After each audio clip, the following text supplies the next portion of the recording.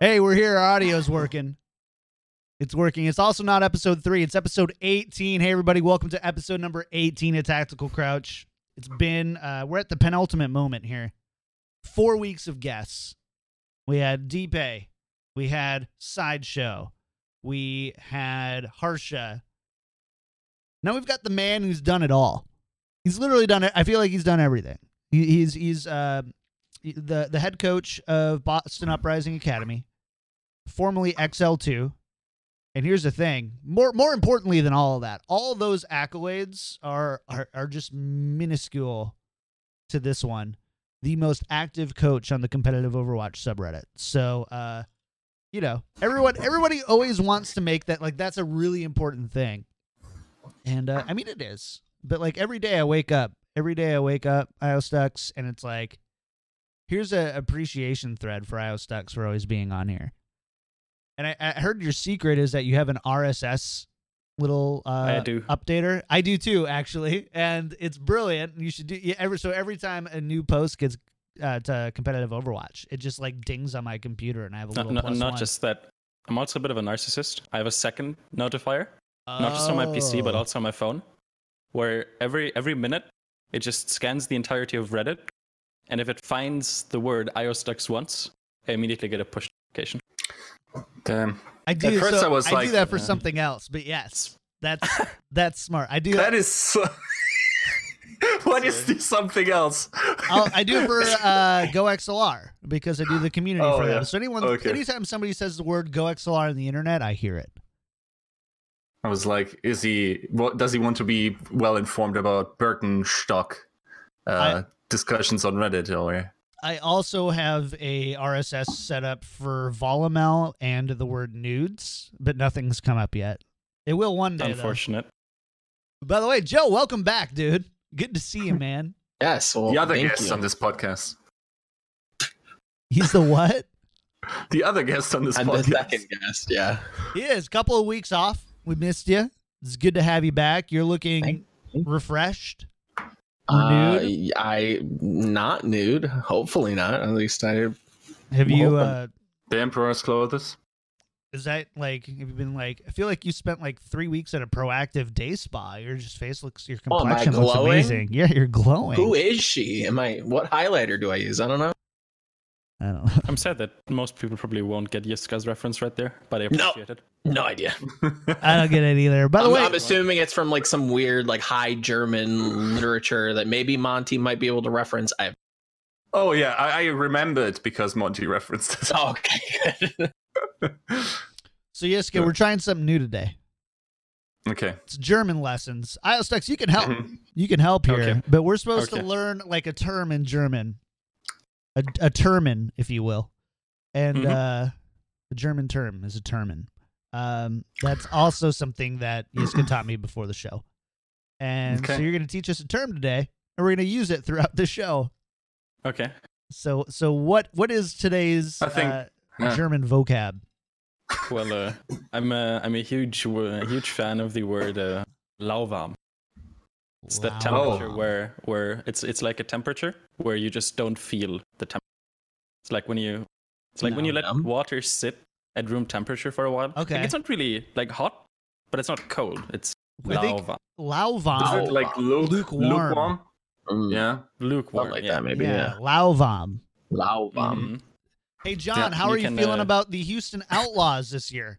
Lauwarm. Lauwarm. Yeah. Yeah, pretty much. That would actually I also- be like a proper application of the word. Yeah.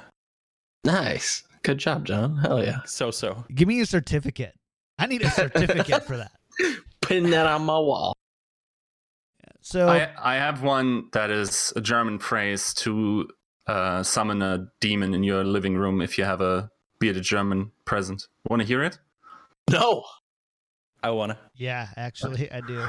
Alexa, Wohnzimmerlampe rot. Oh, it's Well, Alexa. Oh, I see it. No, I can see it through your window. I can see the Yeah, you reflection can through see your like the window. tiny little dot. It goes red. That's actually terrifying. it's not as bright as I anticipated. So the joke kind of fell on his nose. Slap. Oh man. Great for the audio listeners as well. Yes. His lamp turned red. For the audio listeners, it was all red and blinking and terrifying. Yes. For the video listeners, I can't lie to you. It was just like, that joke was Lauvam. So Ooh, 2 points. See, this is something we can do in the chat. me, dude. The chat can keep track of how many times we use the German phrase, and we'll have like a scoreboard at the end of the week. This is gonna be fun. Inside jokes. Inside jokes. All right, this is an Overwatch podcast. So first and foremost, as always, housekeeping. Thank you guys for tuning in, saying hello. Whether you're tuning in live, we stream every week at twitch.tv/kicktripod. The times vary a little bit because, believe it or not, the guests that we have on the show are busy people. So sometimes we have to change the time of the show. It's going to happen. But it's usually Tuesday or Wednesday. It's usually around noon Pacific time or earlier. And we always post it on our Twitter at OWL Daily Show. You can find everything for Tactical Crouch and Overwatch League Daily, especially as we near the season. At OWL Daily Show, search for Overwatch League Daily, search for Tactical Crouch. It's downloadable everywhere. It's on YouTube. It's on Spotify. I think I just put it on Listen In. I guess that was a thing. Somebody posted in Reddit, be like, hey, it's not here. And so I posted it there. So it's there now. You're welcome. Who says we don't listen to feedback? We listen to feedback. Find it Yeah, out. and now we get 3 views on that. That's always my favorite part when people say, "Oh, why do you not have a podcast version?" Because 5 of you dicks care, like nobody else does. Is that really all you get on your podcast version of Thinking It Over? No, it's like a 10% ratio. Yeah. For us, we're about 50-50. We're about 50% audio, 50% video. Really? That's crazy to me. Isn't that nuts? Do people really want to avoid looking at Joe's face so badly? Probably. Dude, and No, because I'm just a floating face, because everybody always just tells me I just blend in with my bed. I'm just a floating face, and they're just like kind of unsettled by it. They're a little Lauvam, you know? That was not how you use it. That's not how you use it. No. Yeah. Next, go again. Go GG. again. Good. So yeah, anyways, we're everywhere. You can find us everywhere, and we appreciate any of your support. Follow, a sub on YouTube, a sub on Twitch. I think our next thing is we're doing some camera and microphone upgrades. Not for me, obviously, because I sound amazing. But for everybody else, no, just kidding. Actually, Joe looks great. Yiska, you actually look really good this week. Really? He's glowing. Yeah. Who I don't is know if she? you like changed messed the around lighting. with the lighting a little bit. Yeah. Lighting helps a lot. It's amazing what you can do with some lights, man. It's amazing. But thank you all for doing that. It means the world to us, helps us make the show better. Let's talk about IO Stux here. And Joe, I'm going to let you go first here. You're going to throw the first it's a softball question, I understand. No, I'm just kidding. Fastball right away. Of course, because Joe poses it. Of course, it's a softball question. Oh, I got him. Listen here. All right. I'm sorry. Listen here. Tripod got me too good in the beginning of the episode. I gotta put that energy somewhere. All right. So let's talk to IO Stux. Yeah. Shortly before we had gone live, we had a little bit more information coming out about the Contenders situation and what's going on there, and we got a little bit more clarification on the showdowns and what they mean for the gauntlet. So I'm sure, Stux, you've been asked this at least once or twice, but any new thoughts about the international kind of scene, the international lands coming for Contenders? Overall net positive, it feels like, but kind of wanted to get your thoughts. God bless America. It is a fantastic change, actually. I really like. I always try very hard to find negatives about stuff because I get This is so German. Cynical, I like it. Yeah. But No, I'm the same way. But with this, I can't find anything that's bad about it without making incredibly unrealistic demands. Like, of course, you could always say, bring more teams into it, increase the prize pool, like just 10 the kind of million. default things. But what this change signifies to me is that they understand what we want out of Contenders. And the reality is that out of Contenders, I don't want huge prize pools or anything. What I want is the best players in Contenders in the tier 2 scene to get all the support they need to make it into the tier 1 scene as long as they're good enough. And LAN experience and international competition were the biggest, I guess, hurdles that players had to face. Because whenever you would pick up a player from, say, South America, the question would always be, okay, he's doing well in South America, but how good is he going to do in OWL if he plays against Koreans? Or if a player doesn't have LAN experience, he does really well in scrims and in online tournaments, but what happens if we put him on a stage, right? And in the end, getting players, especially in Overwatch League, is always an investment that has a certain amount of risk into it. Because worst case, you get a player that just cannot perform. You won't be able to sell him to another team. You won't be able to move him up to your Overwatch League team, and he just kind of sits there, or you have to drop him. You wasted a bunch of coaching resources and money, etc. But this way, good players will have a much higher chance, especially from kind of the lower down regions like South America, will have a much, much fairer chance at actually getting picked up, because the risk of picking them up is going to be so much lower. Interesting. Do you worry that this opens up kind of, I guess worry is a strong word, but are you concerned at all that this opens up a kind of like regional debate that like players from, and we kind of already know this to be true specifically with Korea, just seeing how densely populated the Overwatch League is with, Eastern, specifically Korean players, but is there a worry there that the regions can kind of clash because it is going to be so prominent? From what it looks like, the showdowns are going to kind of dictate how many slots you get into the gauntlet. It kind of is hinting at a little bit. Yeah, I'm still not sure how I feel about that. To be fair, I don't fully, they didn't really specify exactly how it's going to impact it, but it would obviously be kind of depressing to see that, certain regions just won't even get the opportunity to attend, right? So first things first, I just hope that every region gets to send at least one team, no matter how bad they are, right? But other than that, I think competition in of itself is fine. And more importantly, I do think that at the Gauntlet, this is kind of my prediction, I do think that a Korean team is going to win the Gauntlet. That's probably the safest bet to make right now. But that's not really what it is about. It's not necessarily that teams from other regions can beat Koreans. It's that teams from other regions can hold their own against Koreans. And that's already something that would break a lot of the conventional wisdom amongst the coaching and the scouting scene right now. Yiska doesn't believe that's possible. So, no, I actually think that I think strictly a Western roster is probably not going to ever be on average stronger, but I can see a scenario where hybrid teams become the optimal setup, just because for instance, if you don't utilize Europe, it feels like a wasted effort when the population of South Korea and even the player base is probably much smaller than Europe. And also there is inherent value in having two gaming cultures or more present, because it's almost a proven concept now in economics that diversity increases value across several layers, because you sort of the one culture cares about this more, and then also you're able to incorporate, look at the ease of use if you have a cross roster in just bringing in top level talent. You don't have to suddenly care about their nationality, about their language necessarily as much. You can bring in everyone, right? Now with for instance, every solely Korean team is very vulnerable to whatever happens to Contenders Korea and how that talent development proceeds there. Of course, they are ahead, and it doesn't seem to be the case that this is going to slow down anytime soon. Also looking at the current Contenders region in terms of talent.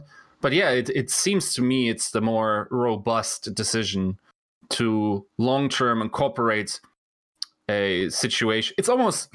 Okay, here's the reference.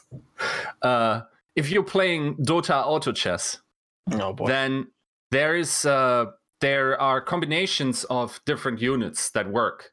But if you only stick to one combination, then everyone is going to buy from the same pool, and everyone's going to be weaker. So you flip onto the next compositions and have a much more fluid system, and therefore outperform your opponents that way. I think that almost necessarily also because of the resources that we see in other regions now, or the support, I guess.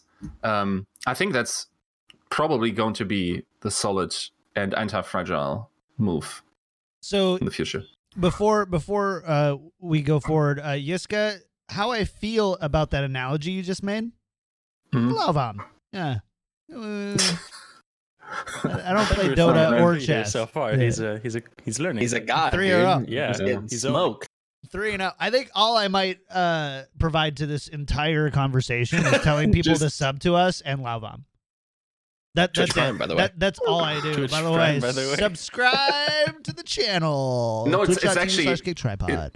It's not even just about Prime, guys. We have to like. Did you read Oh, what yes. you get with the pass? There's 500 bits now that you can give away if you bought the pass. That also can go to us too. So come on. I heard this works. I heard if you just snap in Twitch Prime, Dude, they just come. unbelievable. They're summoned. I don't believe it. I don't know. But I'll We'll see. also read them on the show over the next 5 minutes, if it were to happen. But I don't believe it. Okay, let's get back on track here a little bit. So I mean, overall, sounds like net positive. Endoco 17 bits. Thanks. Sideshow Overwatch. Not the same guy, but might as well be. Maybe better than the actual. Gotta get guy. that SEO up. 500 bits. There it is. Appreciate it. Oh, you guys are hilarious. We do have the best, but now I don't know where to go from here. I mean, yes, guys, let's talk a little bit from your perspective, because you were just talking about like the overall regional strength. Now we do have the gauntlet here, right? So the big crowning, season 1 is a little bit. It's kind of like season 1 of Overwatch League. It's kind of like, hey guys, we're figuring this out. And season 2 was like, but this is the actual incarnation of what we want it to be. For Overwatch League, that's probably going to be season 3. You can't donate to the show that you're on. You can't do that. Why not? Because now it's like, As Mr. Volamel here kindly reminded me, I had 500 bits. There you So- go. They need to go somewhere. you heard it here first. Guests now need to pay us to be on the show. Oh God.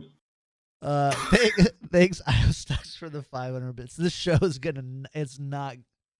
I don't know what's the word for hot in German, because this show is that right now. Heights. Heights. Heist. Heiss. Yes. This show is Yeah. Heiss. Not Luvam, it's Heiss. Just weaves him in, man. How am I supposed to beat this Yeah. guy? Yeah. Dude, you gotta get on Need my to go up into level. the hills and like train with some German the thing. monks and figure out how to. When you're how to just do- hosting and not actually providing any real content to the show, you got to be a good listener. You do. That's it. That's my job, is to be a good listener.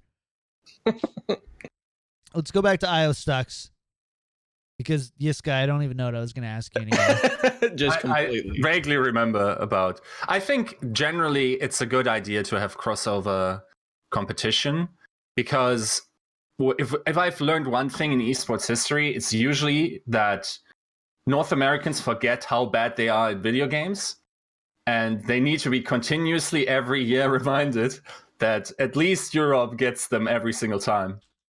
And It's true. No, generally also, I mean, honestly, it provides probably the regions that wins the most from this is probably Contenders CU, I would imagine, because the attention already is on Contenders NA because of the academy teams, also the size of the thing, and because it's in America, has prime shoutcasters and everything. The product is just, I would say, high quality. And then in Europe, I mean, depending on the times when it's broadcasted and everything, and the fact that we only have now, I mean, one academy team or two coming to two.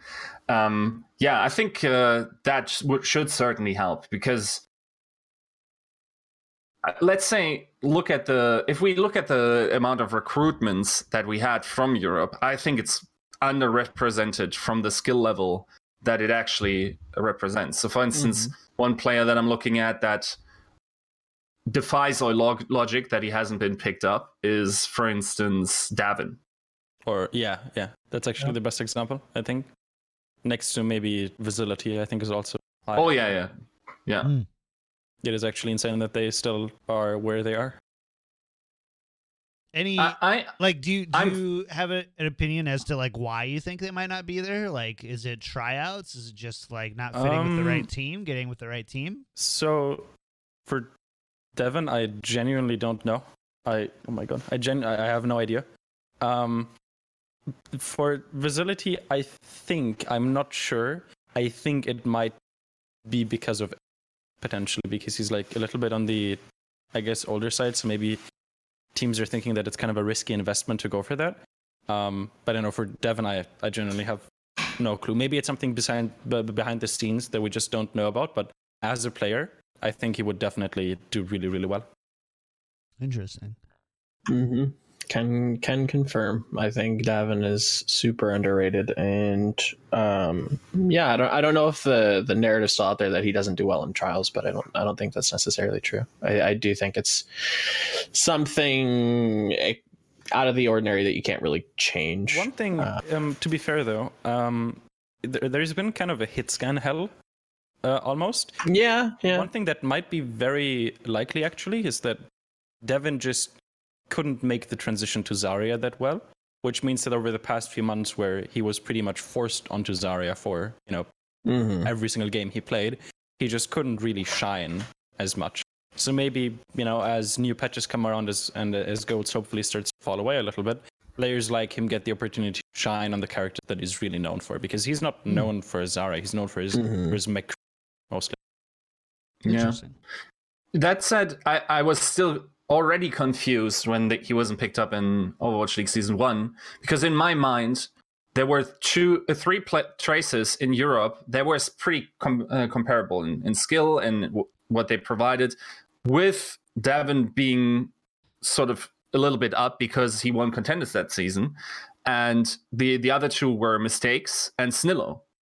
And if I had to take one of the three, I would have probably gone with Davin at that time already.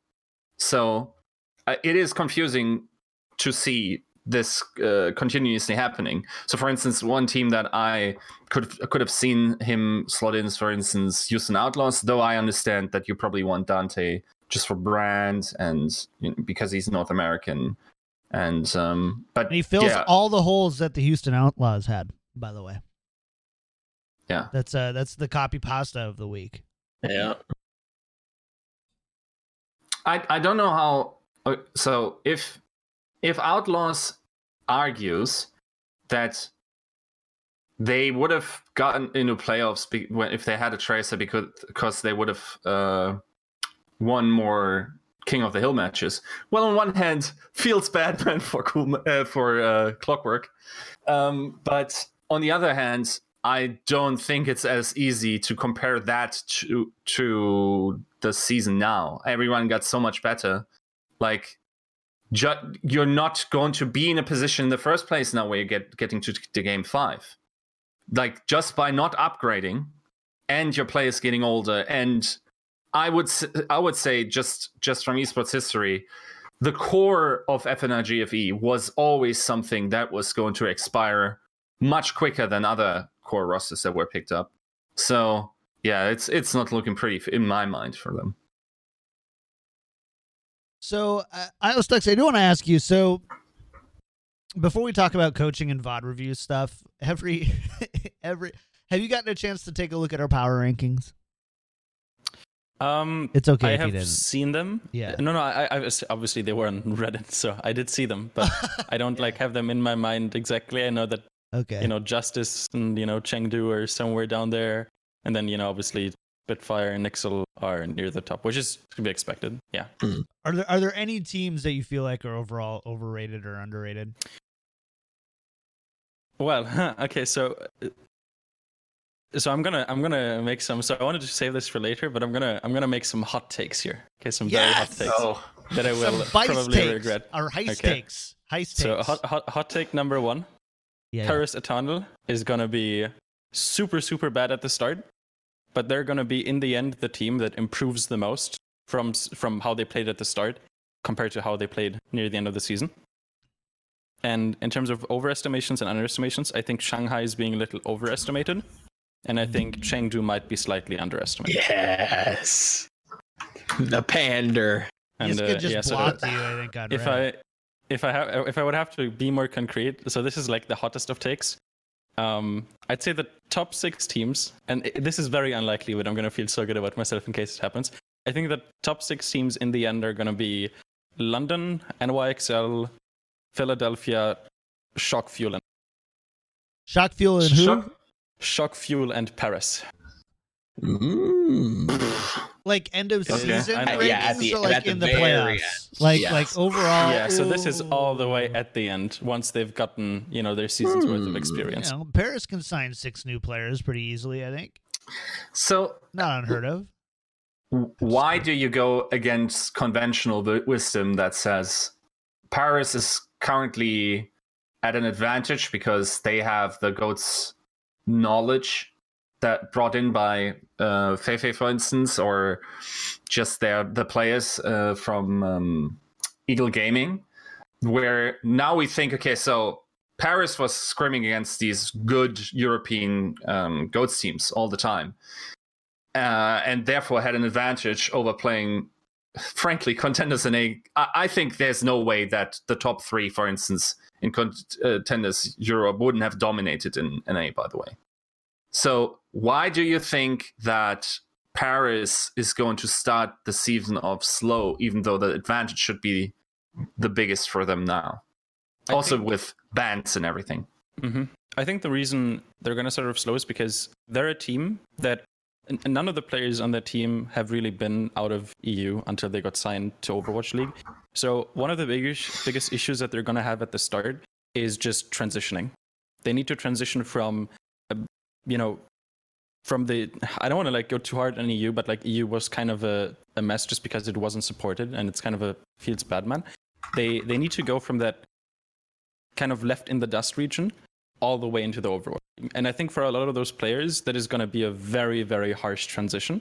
Whereas with players that have been on academy teams or players that have been in Korea, that transition is going to be a lot easier because they're a lot more used to that kind of structured environment. Or in the case of Koreans, they're more used to, playing on stage, the harsher schedules, etc.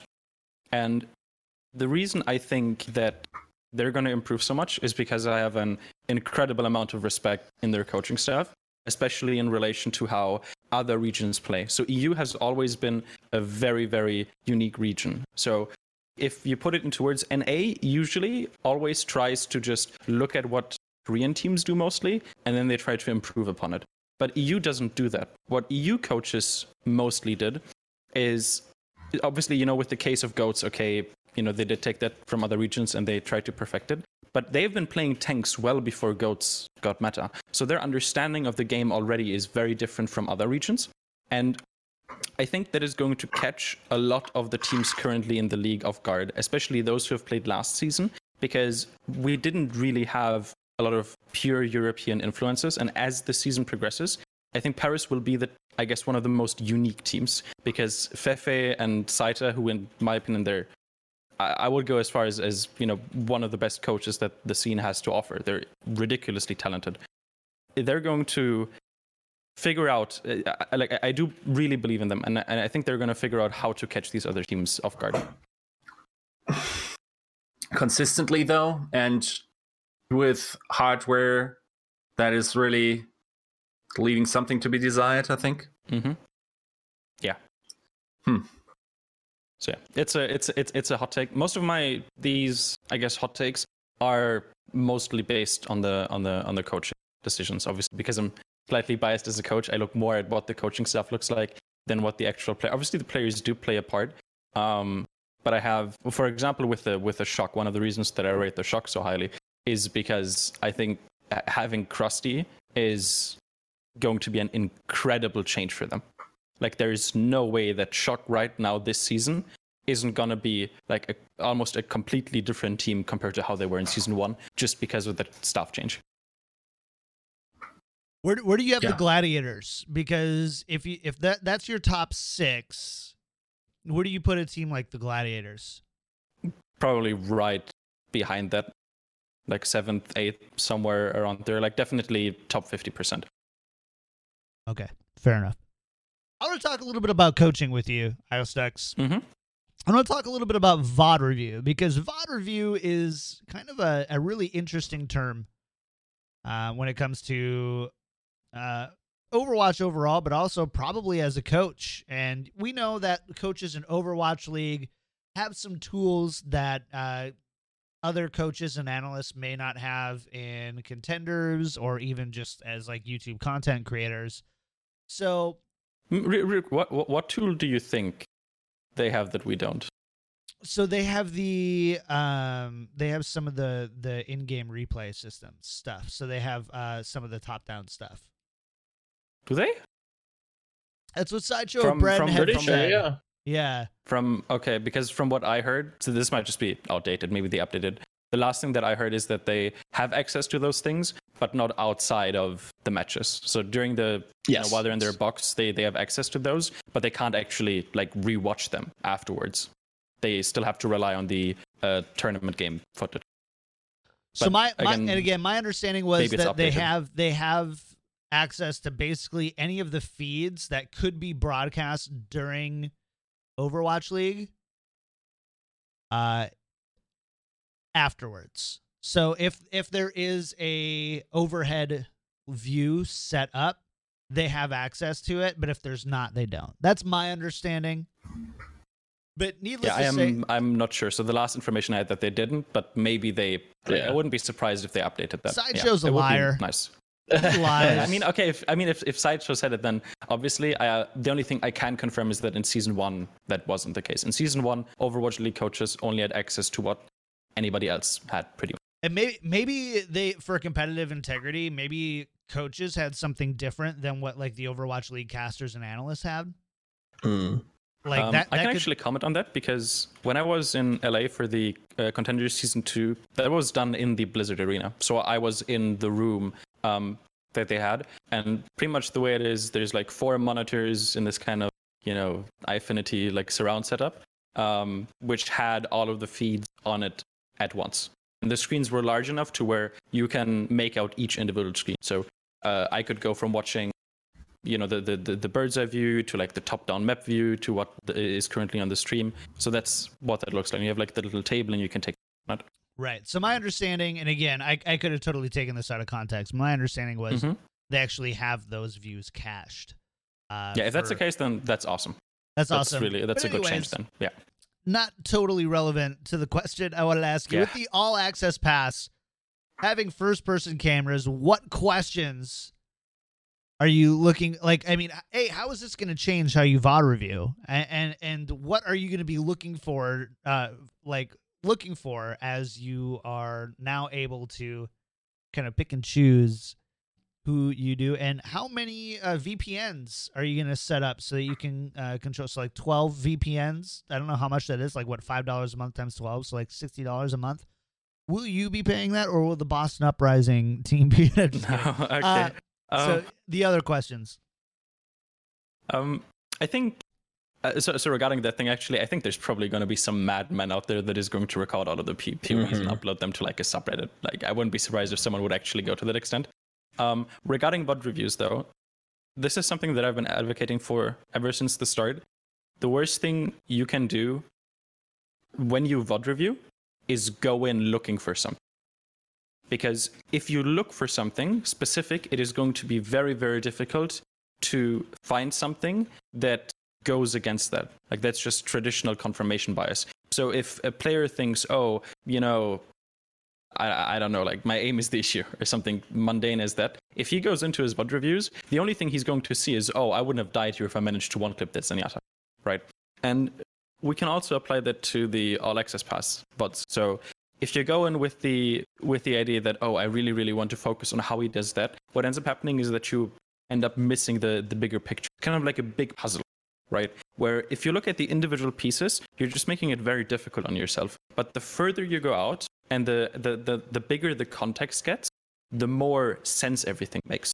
So what I usually recommend is a style of review called reference reviewing. And the idea is that you use those all access VODs as references that you study, ideally from as many different players as possible. And you just try to almost subconsciously just try to figure out how they play. You kind of develop a feel for it.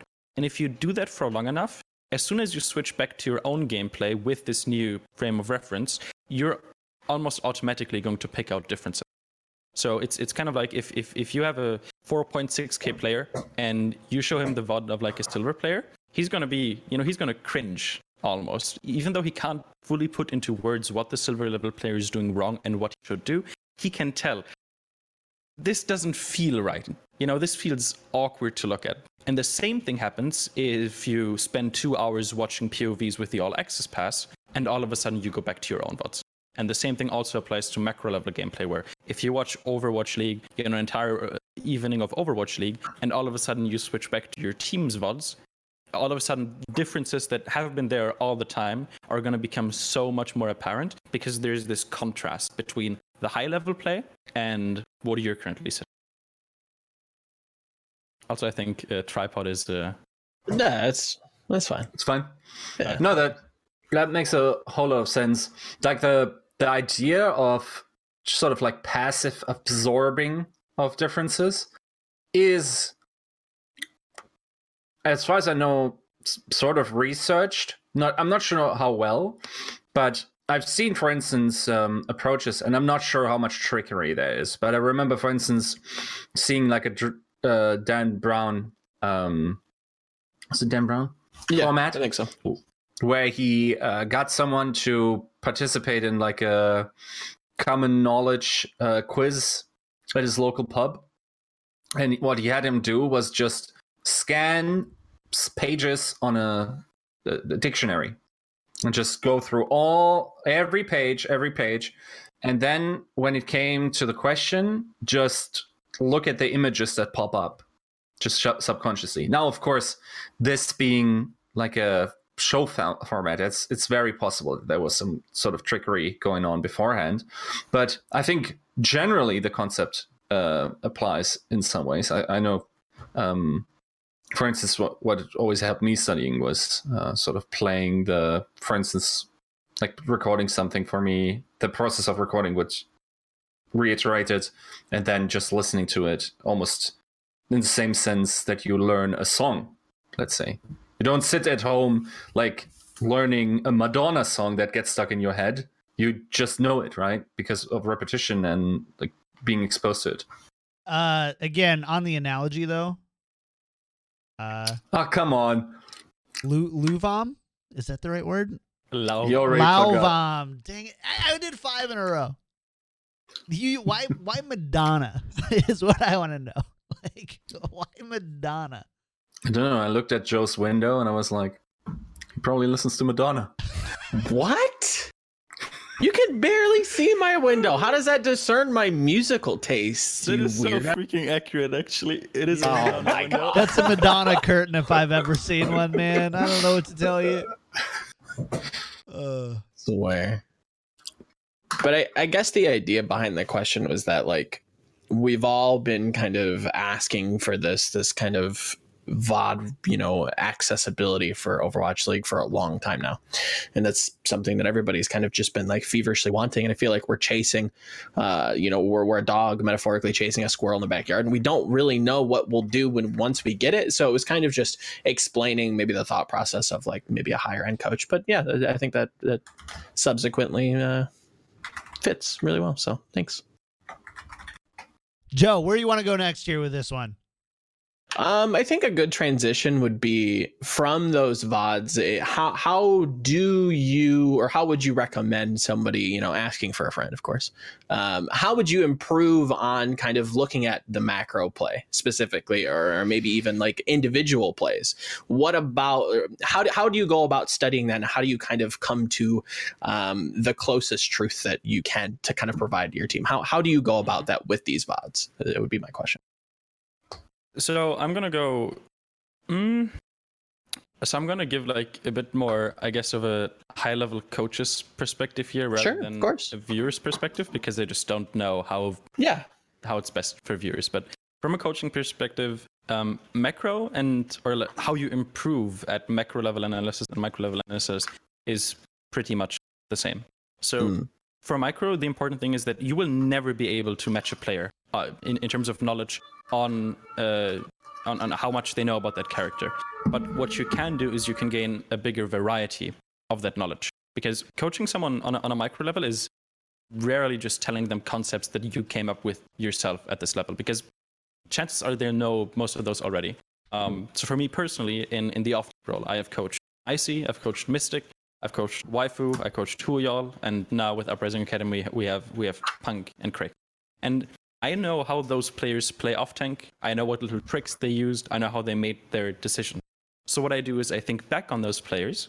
I figure out what good habits they made, what cool tricks that they knew, and then I just take all of them and I just pump them into whoever I'm coaching right now. Right, so certain tricks on how to use Diva Bomb, for example. I didn't come up with that myself. I don't play enough Diva to come up with that stuff. But, maybe I've seen it being executed by Huyol, right? So the best way to learn micro is to just study as many different players as possible. And the best way to study macro and kind of, how strategies are formed and how they're executed is, instead of looking at as many different players, we just look at as many different teams. And so I'm going to go a bit in depth here. A lot of people are probably going to think that, you're kind of you're kind of a shite coach if you don't come up with anything yourself and you just leech off of the work of others. You just look at what other off-tank players do and you just copy it. You look at what other teams do and you copy it. But that's not really true. So I have, taught myself a decent bit about the game and, made connections, as every player that spends a lot of time does. It's pretty much unavoidable. But being a coach is not just about knowing a lot about the game, because you can be the smartest coach ever, but if you can't actually put that knowledge into your players properly, then you won't get anywhere. So the way that you improve at Overwatch as an individual or as a team is not really by coming up with new stuff all the time and reinventing the game. It's by picking up on what players and teams do that works and figuring out why it works. Because, and this is very important, a lot of people don't understand it. Some people have this idea of pro players as people that have a million different thoughts going through their heads, and everything they do in game is calculated. There's this Twitch chat meme where whenever there's a sick play, people are like, calculated, almost like in a sarcastic way, like, oh, there's no way that he thought about that. But a lot of players play very, very intuitively, and they do good things subconsciously without even thinking about it. Same thing with teams. Some teams develop natural synergy, and they make really smart plays together without even thinking about it. And so what I do is I find those things, I understand why they work, and then I use that understanding to kind of create my own, IO Stux improved TM version of it. And that's essentially what coaching is. It's just sucking in the knowledge from the entire scene, filtering out all of the garbage, and then, picking out the diamonds and just giving them polish, more and more polish, until they're perfect for whatever level that you play with. I mean, the original team, the GOATS team back when they existed, they came up with GOATS, but it didn't take very long for them to no longer be the best team at GOATS. So chances are that if you come up with your own stuff, someone else is just going to take it and going to create a better version of it, right? Yeah. So you don't really get anywhere in esports as a coach if you're so proud of yourself that you tell yourself, oh, I just want to copy from other people. I want people to name strategies after me. I want to, do things like the LA Gladiators Bamboozle. And that is like a case where, coaches do come up with their own stuff, where they're like, oh, okay, I'm a creative guy. I know how the game works. We're gonna do this weird stuff, right? And okay, that's true. But that is just, there's a reason why this Bamboozle was so special and it didn't keep happening. You see, Joe is secretly fuming because he's like, but in season 2 of Apex, Metathena, I wrote an article about this. They copied. Which honestly proves my point, because Gladiators just took it. Exactly. And then they made it better. Right. There you go. How that makes you happy. There's also the Kick Tripod Dive, if you guys haven't heard about it, which is just 6 DPS players diving on supports. That's how you win games. So the Kick Tripod Dive, coming to an Overwatch League season near you.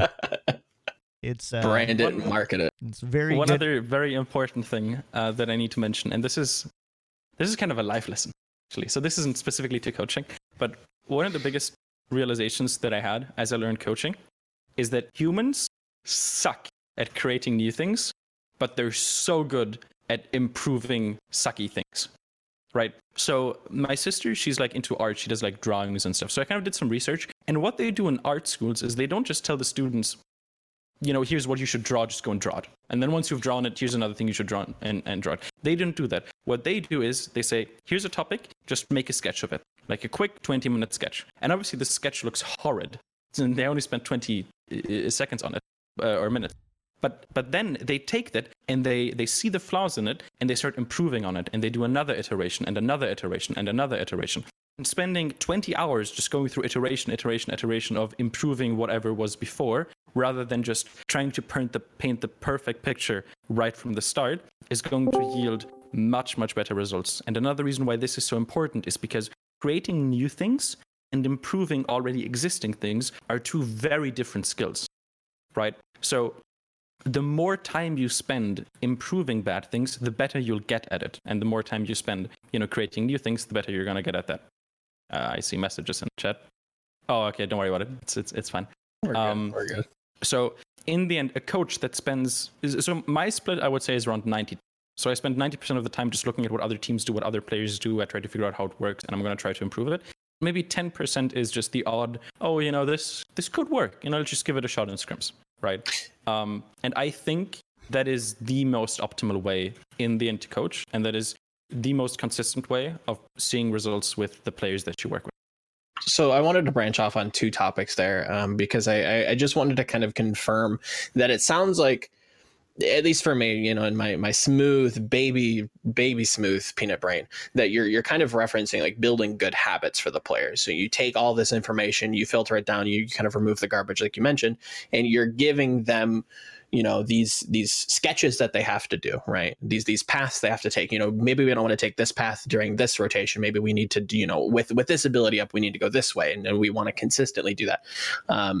Do you think in the future we'll be getting kind of drills like that? Is the next evolution in Overwatch kind of having teams drill, or is that something that we've already started to see, in contenders or even in the Overwatch League? So the problem with drills specifically is that they are very rarely super applicable. Okay. One, actually, someone messaged me like a while back. He said he was on like an open division team, and he was wondering, what kind of drills do you do with your team that we could be copy? And I just had to tell him, we don't do drills, and I don't know of a single coach that does, drills over just either doing a VOD review or scrimming. And I think it's just because the game is a little bit too dynamic. Drilling it can give results, but it is not very efficient for the amount of time that you spend in it compared to the results you're getting, because you're only preparing for one specific situation. Right. Now, if you have a very, very fundamental issue, a really fundamental issue, like, I don't know, maybe you play dive comp, and what ends up happening is that the Genji always dashes in first, right? And he just gets one shot instead of just waiting for the tank. Right. Kick tripod dive, by the way. That's what the kick tripod dive actually is. Tripod dive, exactly. So that is something where a drill could potentially help, where you just go into a custom game, spend like an hour just, going 3, 2, 1, go on the Zen against like the coach or something on the other team, and you just try to get that timing as synced up as possible. But again, that is only a good idea if that is like a very, very fundamental issue, and that the amount of time you put into fixing that issue is going to be more valuable than, say, scrimming a little bit extra. Or so it's almost more like mini drills, not necessarily like, we're just going to drill the same rotation on the same map over and over for 1 point. It's like you're going into a scrim, and correct me if I'm wrong or, misquoting you, but it sounds like you're going into a scrim and saying, we want to use Transcendence for this particular ultimate and not this one, so we kind of want to like break down that habit for that player. Is that kind of, or like what you mentioned with the Genji, where today we're going to actually work on Genji going first or whatever, going third, whatever. Exactly. Is that kind of okay? Yes. And the other thing, because I know that you've worked with just anybody from Reddit, anybody who wants to kind of hire you as this kind of mercenary coach almost to kind of coach them for their ladder play. Do you notice that people always want to be innovators? Is that something that's kind of just inherent in the human code? Because it feels just like playing a lot of games, meeting people, kind of spectating esports for a while now, it feels like people do want to be innovators and they have this kind of like incessant need or want to do so. Have you found that in any of the players that you've coached? Is that kind of a pattern that you see? Okay, so for ladder players, it's actually the exact opposite. Okay. Because to them, innovating and figuring stuff out by themselves is just too much effort. They can't be bothered, right? Instead of just figuring out what sensitivity they're comfortable with, they go and just, hey, what sensitivity does Ryo Jae-hong use? And they just copy it, right? Right. I use that sensitivity, actually. The kick, tripod, dive. There you go. Okay. Ice cold. So ice cold. See, we're learning even more temperatures. Ice cold. Very nice. But for higher level teams, we can even see that. So again, okay. So I need to preface this. Okay, I freaking love Promise. Okay, Marvin Schröder. Okay, he's my Brudi, as we say in Germany, right? He's no, we don't. Guy. no, we don't. We do in some very shady corners in Frankfurt. Okay. I understand. At least we did in like 2012. But okay.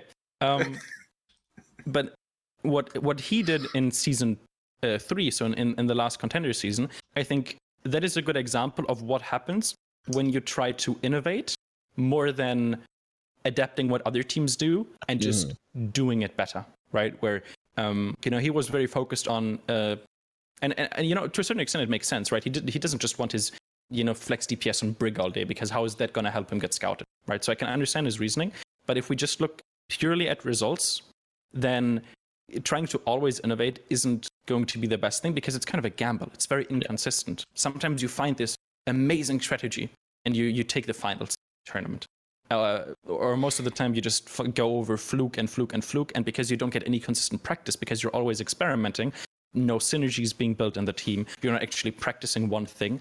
It's like that Bruce Lee quote, right? Where you don't fear a man that has practiced 10,000 kicks. You fear the man that has practiced one kick 10,000 times. And it's kind of the same thing with innovating over just adapting and improving. Okay. I like it. I feel smarter now. My IQ has been boosted. I think also I also think generally the practice of innovating almost in all areas is doomed to, at least if you innovate, it has to be a very opportune and asymmetric value situation where winning that one match or being good on that one weekend gives you exponential return for the investment. That doesn't work in Contenders or the Overwatch League unless you're in the playoffs, right? Because winning that one game, even if it turns out to be a better idea, now other players are coming and taking your idea. And with very limited time, let's say 2 or 3 weeks, they learn to play your approach better than you do, because you've try to get the flexibility down instead of honing or selecting for the ability to specialize. And now you are forced to consistently keep up, and it's just not. Overwatch as a game just doesn't lend itself to it, even though theoretically we thought it would. But as we've met Overwatch the game over the years, I don't think that's an inherent property of Overwatch. I agree wholeheartedly. Yes. Yes.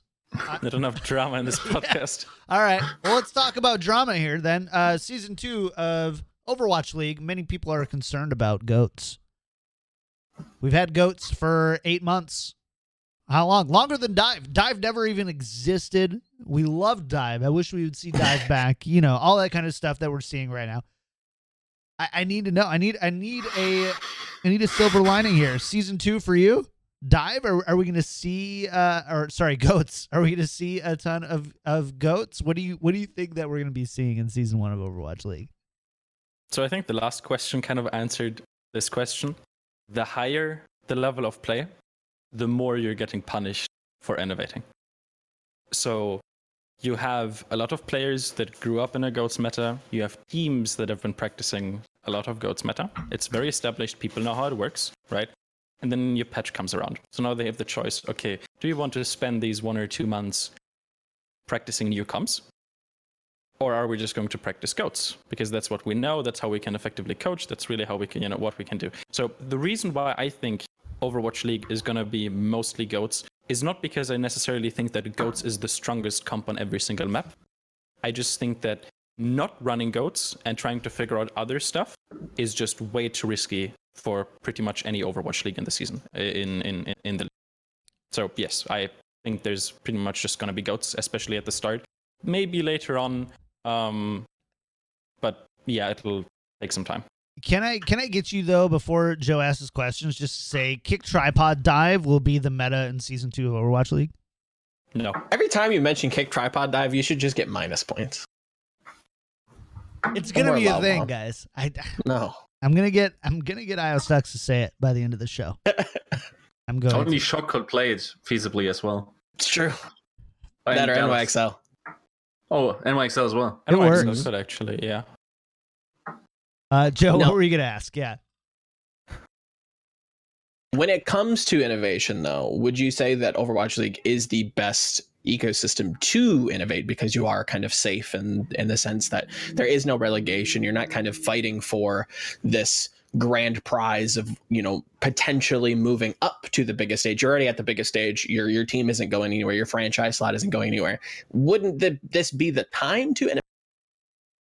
Ideally, yes. But not no. Exactly. Okay, Because, I see. Because we're talking about multi-million-dollar investments. We're talking about branding, public perception, getting titles. Those are the things that are important. So even though there is not an Overwatch League, like the next step above, they still want to win, which is why I think it's the exact opposite, actually. How much innovation happens scales with how little there is to lose, actually, which is why I think that Contenders is going to have... So the lower you go, the more innovation you'll see. So in Overwatch League, we're just going to have pretty much goats anywhere. In Contenders, I think you're going to have goats on the majority of the maps, but on some maps, teams are going to look at their strengths, at their rosters, and maybe try to innovate, figure out new stuff, right? So we're going to see, maybe triple DPS, quad DPS, all of that stuff.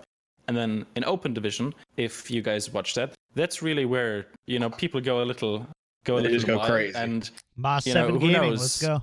Maybe the kick tripod dive is gonna really manifest itself in Open Division. So do you feel like that is kind of, because there's kind of a dichotomy there in the sense that on the flip side, obviously in the lower levels of play, you also have, lower overall skill, less time dedicated to the game, less coaching support and staff, less financial support, and therefore time support. So I get what you're saying, and I totally agree. And it's a travesty that it's not the other way, where the best players in the world get rewarded for innovating and, moving the meta forward. But don't you think that there's some level of,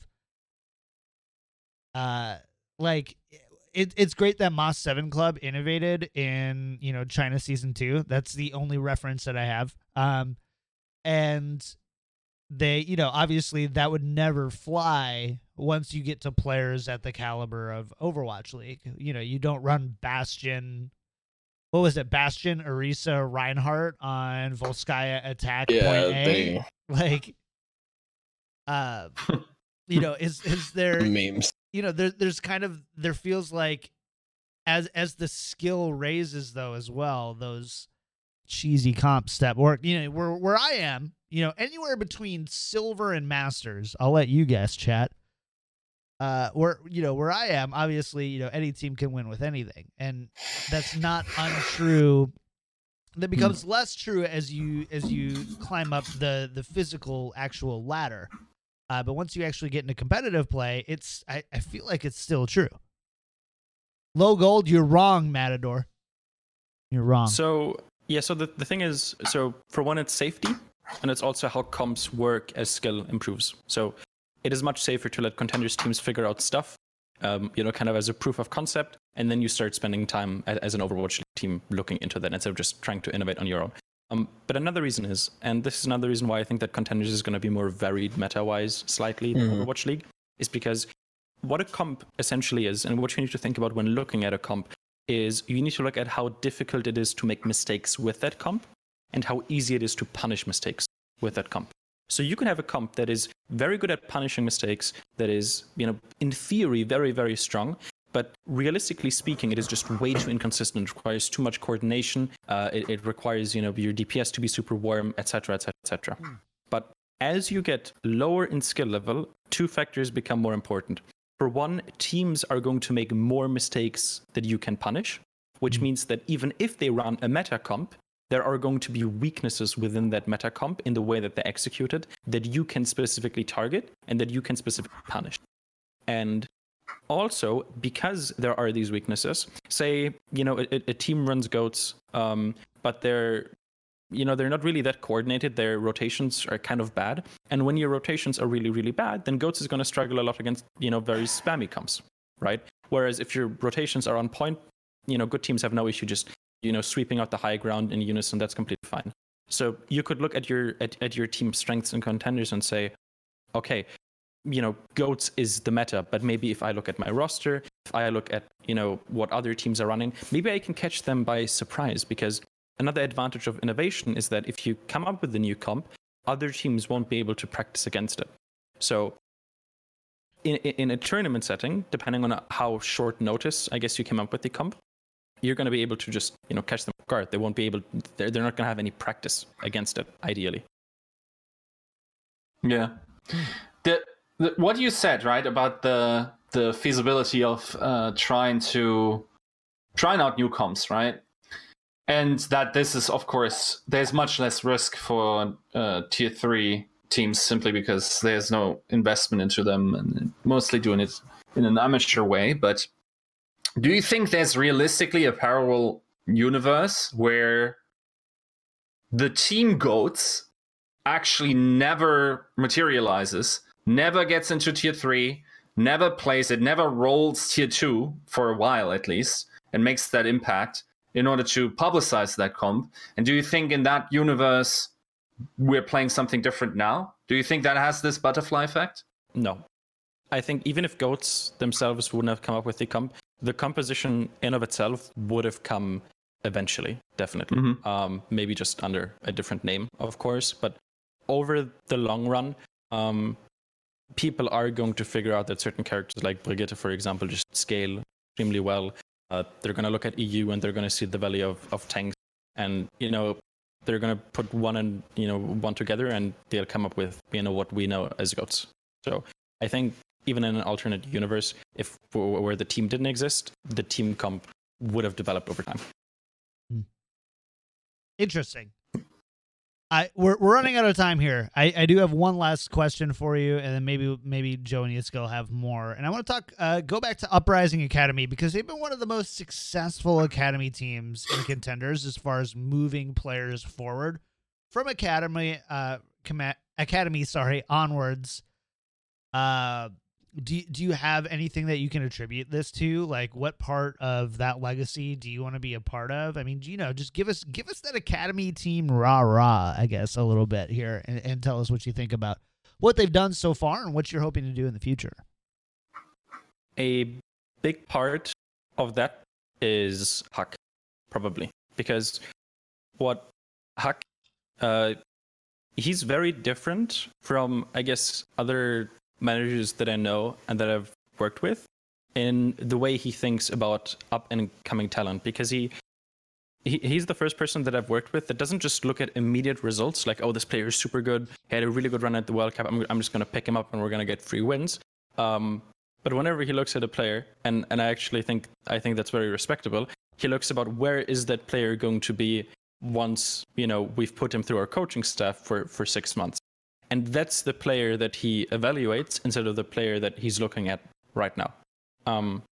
And that also makes it a little bit easier for players to look good, essentially. Because if you look at a player that isn't really that good when you pick him up, but he's going to be good once you coach him, then that is going to look good to other teams, because they see, oh, okay, this player was kind of a no one. And very, very quickly, he built himself, he kind of made a name for himself. So they know that the player is very coachable. They know that there's a lot of, a possibility to develop him, right? So it's almost like a proof of concept But Sure. when you're looking at star players, one of the issues with star players that you just pick up is that you have no way of knowing whether they stagnated. And I don't want to call like specific players out, obviously, but there are players that look very, very good, but that look very, very good, but that, in my opinion, are already very, very close to their ceiling. Oh, okay. Yeah. I respect you, ISX. I don't think I could do that. I couldn't have. I wouldn't have been able to. No, like I definitely agree. Also, just in terms of trajectory, it's sometimes also hard if you're picking players up from let's say another academy team to really judge, is he just not being facilitated enough by the coaching staff? You almost have to then evaluate the coaching staff that they have and say, okay, they didn't get the attention that they needed in order to improve, right? And maybe there is hidden resources that currently aren't being utilized. And I guess in that sense, I think in some sense, if you have the skill, that sort of narcissism of saying I can do it better than someone else is useful. It also leads to a lot of downfalls where you say, well, I think I can make Pimento play consistently at a top level. Like stuff like that can backfire, certainly. So I do have a question then as a follow up to that. Let me see if I'm going to try really hard to phrase this right, because I suck at phrasing questions, especially when Yiska is around. So I love the idea, and again, I've got my Boston t-shirt right there in the closet. I wear it often, just not on stream because I don't want to seem biased. But I've got my Boston Uprising t-shirt. They're one of probably 3 teams that I cheer for right now. I just moved to San Jose, so I'm kind of a San Francisco fan as well. And I love the idea of kind of this developing young talent and kind of seeing beyond where they are now and where they could be. I love that. That sounds amazing. But I do struggle to believe that there's just one team that actually has the foresight to think that way. Like, I feel like every GM, every coach is not just looking at where the player is now, but what they look like in a year or in 6 months. And is it really, does Boston, in your opinion, take that much more intentional of approach there, and other teams aren't doing that just because they want the immediate payoff? Or so I obviously don't know like how every single team's management operates, right? Especially with teams from other regions. I'm mostly limited to NA, but I can very confidently say that in NA, when it comes to valuing players based on where they'll be 6 months from now, Boston and Uprising Academy is very, very unique in that way. And I haven't seen that kind of mindset. Because obviously, teams can say it, but I think Uprising is really the first team that doesn't just say, like, they actually did it. They're actively doing it. There's actual proof. Mm-hmm. Isn't part of the formula also just an unbelievable amount of work in terms of just scrimming so many people? You mean, from what I've heard? You mean scrimming a lot of people as in trials, or scrimming a lot of people? Trials, sorry. Yes, trials. Oh, yeah. Pretty much, yeah. So having the open trials obviously helps a lot with finding new talent. And I can't go too much into how those trials worked.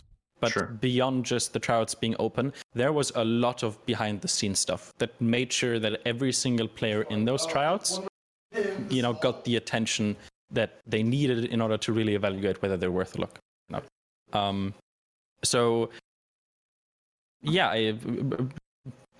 Beyond tryouts, the only thing you can really look at is VODs, which are pretty difficult to get because as soon as you ask for VODs, it kind of gives away information about your team. Like, why is he asking for the VODs of our tank player? So the other alternative is looking at stream VODs, which isn't really that reflective of, how the players truly are. So it wouldn't really be fair to just use that. I frag on stream, by the way. So if you want to sign me, I'm very coachable. So does Jonik. Yeah, so true. What I think about Jonak? No. It was just a jab at Yiska because Jonak frags on stream, and you know that's the best evidence of it. Mm-hmm. Okay. What? What? No. He knows what I'm talking about. That's okay. Yeah. That's too inside joke there. I know it's a little Alvam, but you know you got to get him in there. There you go. There you go. Yeah, we got one. Hey, let's go. It took him 1 hour and 11 minutes to finally use Lauvam correctly. One last lighthearted thing. I just wanted to clarify that this isn't a German thing. When John Kick Tripod had mentioned that he moved to San Francisco and is now a San Francisco Shock fan, you know, does that trigger anything in you, IOSUX? Is that kind of a primal urge to just speak out and you know disclaim the lines of nation? I am. Okay. So So this is independent. Okay, but really, like the first team and the team that I still, I guess, root for, even though, you know, I don't work with them, is actually San Francisco Shock. And the reason why that is because they IDDQD was pretty much the player that even got me into the competitive side of Overwatch. So you know, pretty much the only reason I like, you know, SF Shock is because IDDQD was on there. So I miss him. Bring him back. What's he doing these days?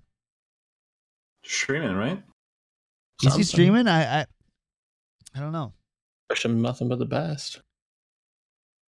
He deserves a trophy. He does. There should be an IDDQD trophy in Overwatch League. For what? Just this is a dark road. Here's the thing. This right? isn't going. But no, if I could get like he's goading you into a spider's web. Yeah, but like if I could get like one like autograph, it would definitely be by IDDQD. Yeah, I'm a little fan. Sure. He's just done so much, and obviously, you know, the Dennis Hoelka award is amazing. But like, I don't know, like, I mean, we've got the sportsmanship one. We've got, I don't know, name him the MVP one. Name him the I don't know. Just give him a trophy. Give him a trophy. Just get him a trophy. This is an American educational system where everyone's a winner. It's you, okay? This is terrible. That's cold. That's not American education system. Just because IDDQD was like, I mean, there's a lot. Was that your cheerleading class or? Oh my god! Listen here. No, it was Jazzercise. Oh man. I didn't have to take classes. I just got credits for creative expression. So, you know, your face. I'm just kidding. I didn't get that at all. That's not a thing. That's not a thing in the American education system. Just remember who's hosting and editing this show and who's just talking during the show. Yes, very true. You know, sure. I'm just saying. Laying down the law. All right. That was an awkward moment for all of us. I don't like it when you see your three dads fight. So, chat, we're going to get out of here. We're going to get out of here for the time. IOSUX, I mean, man, dude, so much knowledge. Incredible. We've definitely brushed shoulders on different Discords and stuff like that. And obviously on Reddit as well. And, you know, I've always had mad respect for you, but we've never really gotten to talk one-on-one. And this has been amazing. Mad respect more. Make sure to, you know, follow. It's still at IOSUX, right? There's no like OW or plays or casts or anything like that. Like, you're comfortable in my your name, own. IOSUX, actually also comes from IDDQD. Like, I just looked at ID's name and I just tried to like get something in that kind of ballpark. So does it mean anything? So IOSUX. I studied computer science, or studied, you know, that was a short study. So the IO stands for input output, and the STUX stands for Stuxnet, which is a pretty nasty virus that overloaded some centrifuges, caused some explosions. So IO Stux. All right, that's cool. that's way too nerdy for me. I'm just kidding. It's good though. It looks good too. The little lowercase IO capital S, like it's very good. People capitalize it correctly, it looks great. But sometimes they do not. Who does not? Did I not do it? No, you did. But there's some pretty evil people out there. evil people. Yes, You can send me their names later. will do. We'll never invite them on the show. And we'll actually go as far as to make fun of them on the show. We'll Let's do not go that far. Let's- Honestly, for you. I think just coming to that point in your life where you have to like misspell a name like almost intentionally. I feel like they've been punished enough, by life. So All right. Bola smell. Love the I first like time I've heard Mr. Kaku says iOS TU lowercase x. That's not it. IO Stucks. XXIO Stucks XX. Yeah. Just add a 69 at the end of that, I guess. I And love then- old Xbox Live gamer tags. They're so good. They're I so set myself good. up for defeat, honestly. Whenever I like do something bad, people just go, IO Stucks. No, they go, IO sucks. Yep. I was just gonna say Oh. sucks. It's right there. Whenever I sell coaching sessions, they're like, ooh, IO stucks making IO bucks. Oh, God. Just keeps going. No one can make fun of Kick Tripod. That's called branding. You can just make some merch that says IO Bucks and then have like a. There you Oh, go, that's dude. what you do. See? You make it a referral thing. If someone refers you for coaching, they get 5 IO bucks. Oh, This podcast sponsored by Audible. Dude, I'm a marketer at heart. At the end of the day, that's what I do. So, just kidding. We're gonna get out of here. This is a really fun show. Lots of really good conversations and a lot of ridiculous conversations. Overall, a Lauvam to Heist show. Oh, it was very much lukewarm to Heist. Heist. I think it was Heist. But as It's far pretty as some Heist. of the analogies and some of the like banter, Lauvam, Lauvam. But I they- accept that. yeah, you're gonna have to. So, IOS first. Thank you for everything. I mean, so for Uprising Academy fans, what do you want to say out to the fans out there before we get out of here, as well as where to follow you and anything else you want to put out to them? Well, you can go to my Twitter, obviously, at IOStacks. I also have a pinned message on there to my Discord in case you want to ask me any questions. In general, I want to be kind of the coach that, is more active with the community and that people shouldn't shy away from just sending a DM. So if you have dank memes, send them my way and I'll reply with an emote. But yeah, no, that's pretty much it. And to any Uprising or Uprising Academy fans, I hope that you guys like, I hope that, even though we didn't do that well in the last season, I hope that I, didn't disappoint you guys too much. And keep your eyes peeled for the next season because I'm very confident that we're, it's only going to go uphill from here. It's, the Uprising is coming. It's coming. I believe it. I'm a believer. Joe, what are you up to, man? What do people need to know about you? Where to find you? All that good stuff. What do you got working on? Well, I'm gonna go take my fancy weekends mug and go get some coffee because I just woke up. And we're But gonna play yeah, some Apex later. perhaps, mayhaps, and later tonight we may be on stream playing some FPS BRs, but doing historical content leading up to the Overwatch League. So check out my Twitter for that, all that jazz, and the constant flow is coming. So yeah, just wait for the content. It'll be coming up. So that's pretty much it. All right, Jessica, what about you, man? I know you've got a lot going on. Yeah, I'm probably going to release an article like an hour after this concludes, and then yeah, I guess the rest of my shout I want to use in order to help our viewers remember the name of the word or the words that we portray today, and you can cut off directly after that because it needs to be cut off. Remember, kids, when urine leaves the body, it's lauwarm.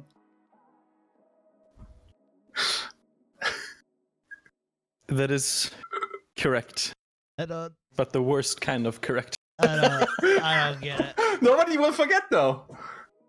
Very true. Don't get it. I don't get it. Oh, it's a German thing, Joe. I don't get it. Don't worry about it. I don't get it.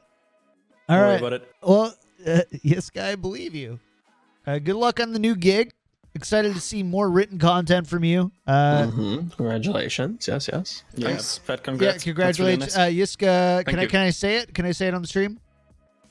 Sure. You're gonna be writing for VP Esports, and quite a bit actually. So kudos, dude. Keep bringing us smart articles, please do, because I'm sick of reading Joe's. No, I'm just kidding. Get him in. Get him in. I know. We're wrapping up. Get him in. I'm sorry. I'm just joking. Actually, if there's an article that I read every time it hits, it's only Volamels. So excited to add yours to the list there. And as we continue to have the biggest brains in Overwatch on the show.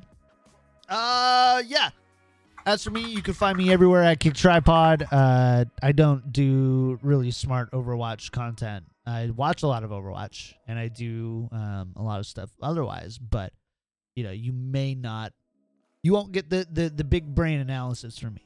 I know that until Tripod Dives becomes meta. Until the Tripod Dive becomes meta. Yeah. I just need. I need it. IOSTEX, I need it. Tripod Dive is going to be meta in season 2. I'll try my best to spread the word. Fair Cannot enough. make any promises. Fair enough. I mean, that what? That's actually pretty close to just kind of all I needed to hear. So I will take it, I will edit it, and I will make it an actual I'm gonna make it a thing, Like, why not? Probably like right here, right? Does this sound right? Yeah, that's not gonna work. We're gonna figure it out later. No. I forgot that I'm already playing music. Yeah. It doesn't work. This is not nearly as effective of an ending of a show. The attempt was there, but it was like a little Lauvam, not heist. It was. What's cold? Cult. Cult. You guys just take our words and then make them harder to say. That's all German is. They just take the word. I think it's. I don't know about that one. It's like, oh, that's hot. You know what? Let's make it heist. Let's just change 3 of the letters because we can. It's like going for a bank robbery. It's like a heist, but without the T at the end. It's heist. Yeah, I mean, I get it, but it's like hot. And cult is like the word cult, like the. Yeah, have nothing to do with hot and cold, by the way. Yeah, it's but just how to pronounce it. Just like a cult. I don't know. It's a cult today. I just don't know why you've had American for all these centuries to, speak. American. You had American for all these centuries to derive your language from. You're like, let's just change it. Because I mean, how many our language centuries? Is derived from Latin, like 15 centuries. I think Jesus. Yeah. Was the first. if English was enough for Jesus, it's enough for me. Yeah, that's right. That's oh man, there's so much going on there. Thank you guys for tuning in for Tactical Crouch episode 18. Sorry about the blasphemy at the end of the show. And go follow everyone everywhere. Tune into the show, subscribe, I think we're 5 followers away on Twitter. Yeah, we are. We're 6 followers away on Twitter, or not on Twitter, on Twitch from hitting 2,000, which is really amazing. So if you're listening, follow now. Do it. And thank you as well for all the subs. Thank you to Iceham Jello for the 200 bits. And yeah, just search for Tactical Crouch, Overwatch League Daily everywhere. You'll get all that good stuff. We're getting out of here. See you guys. Love you. Bye.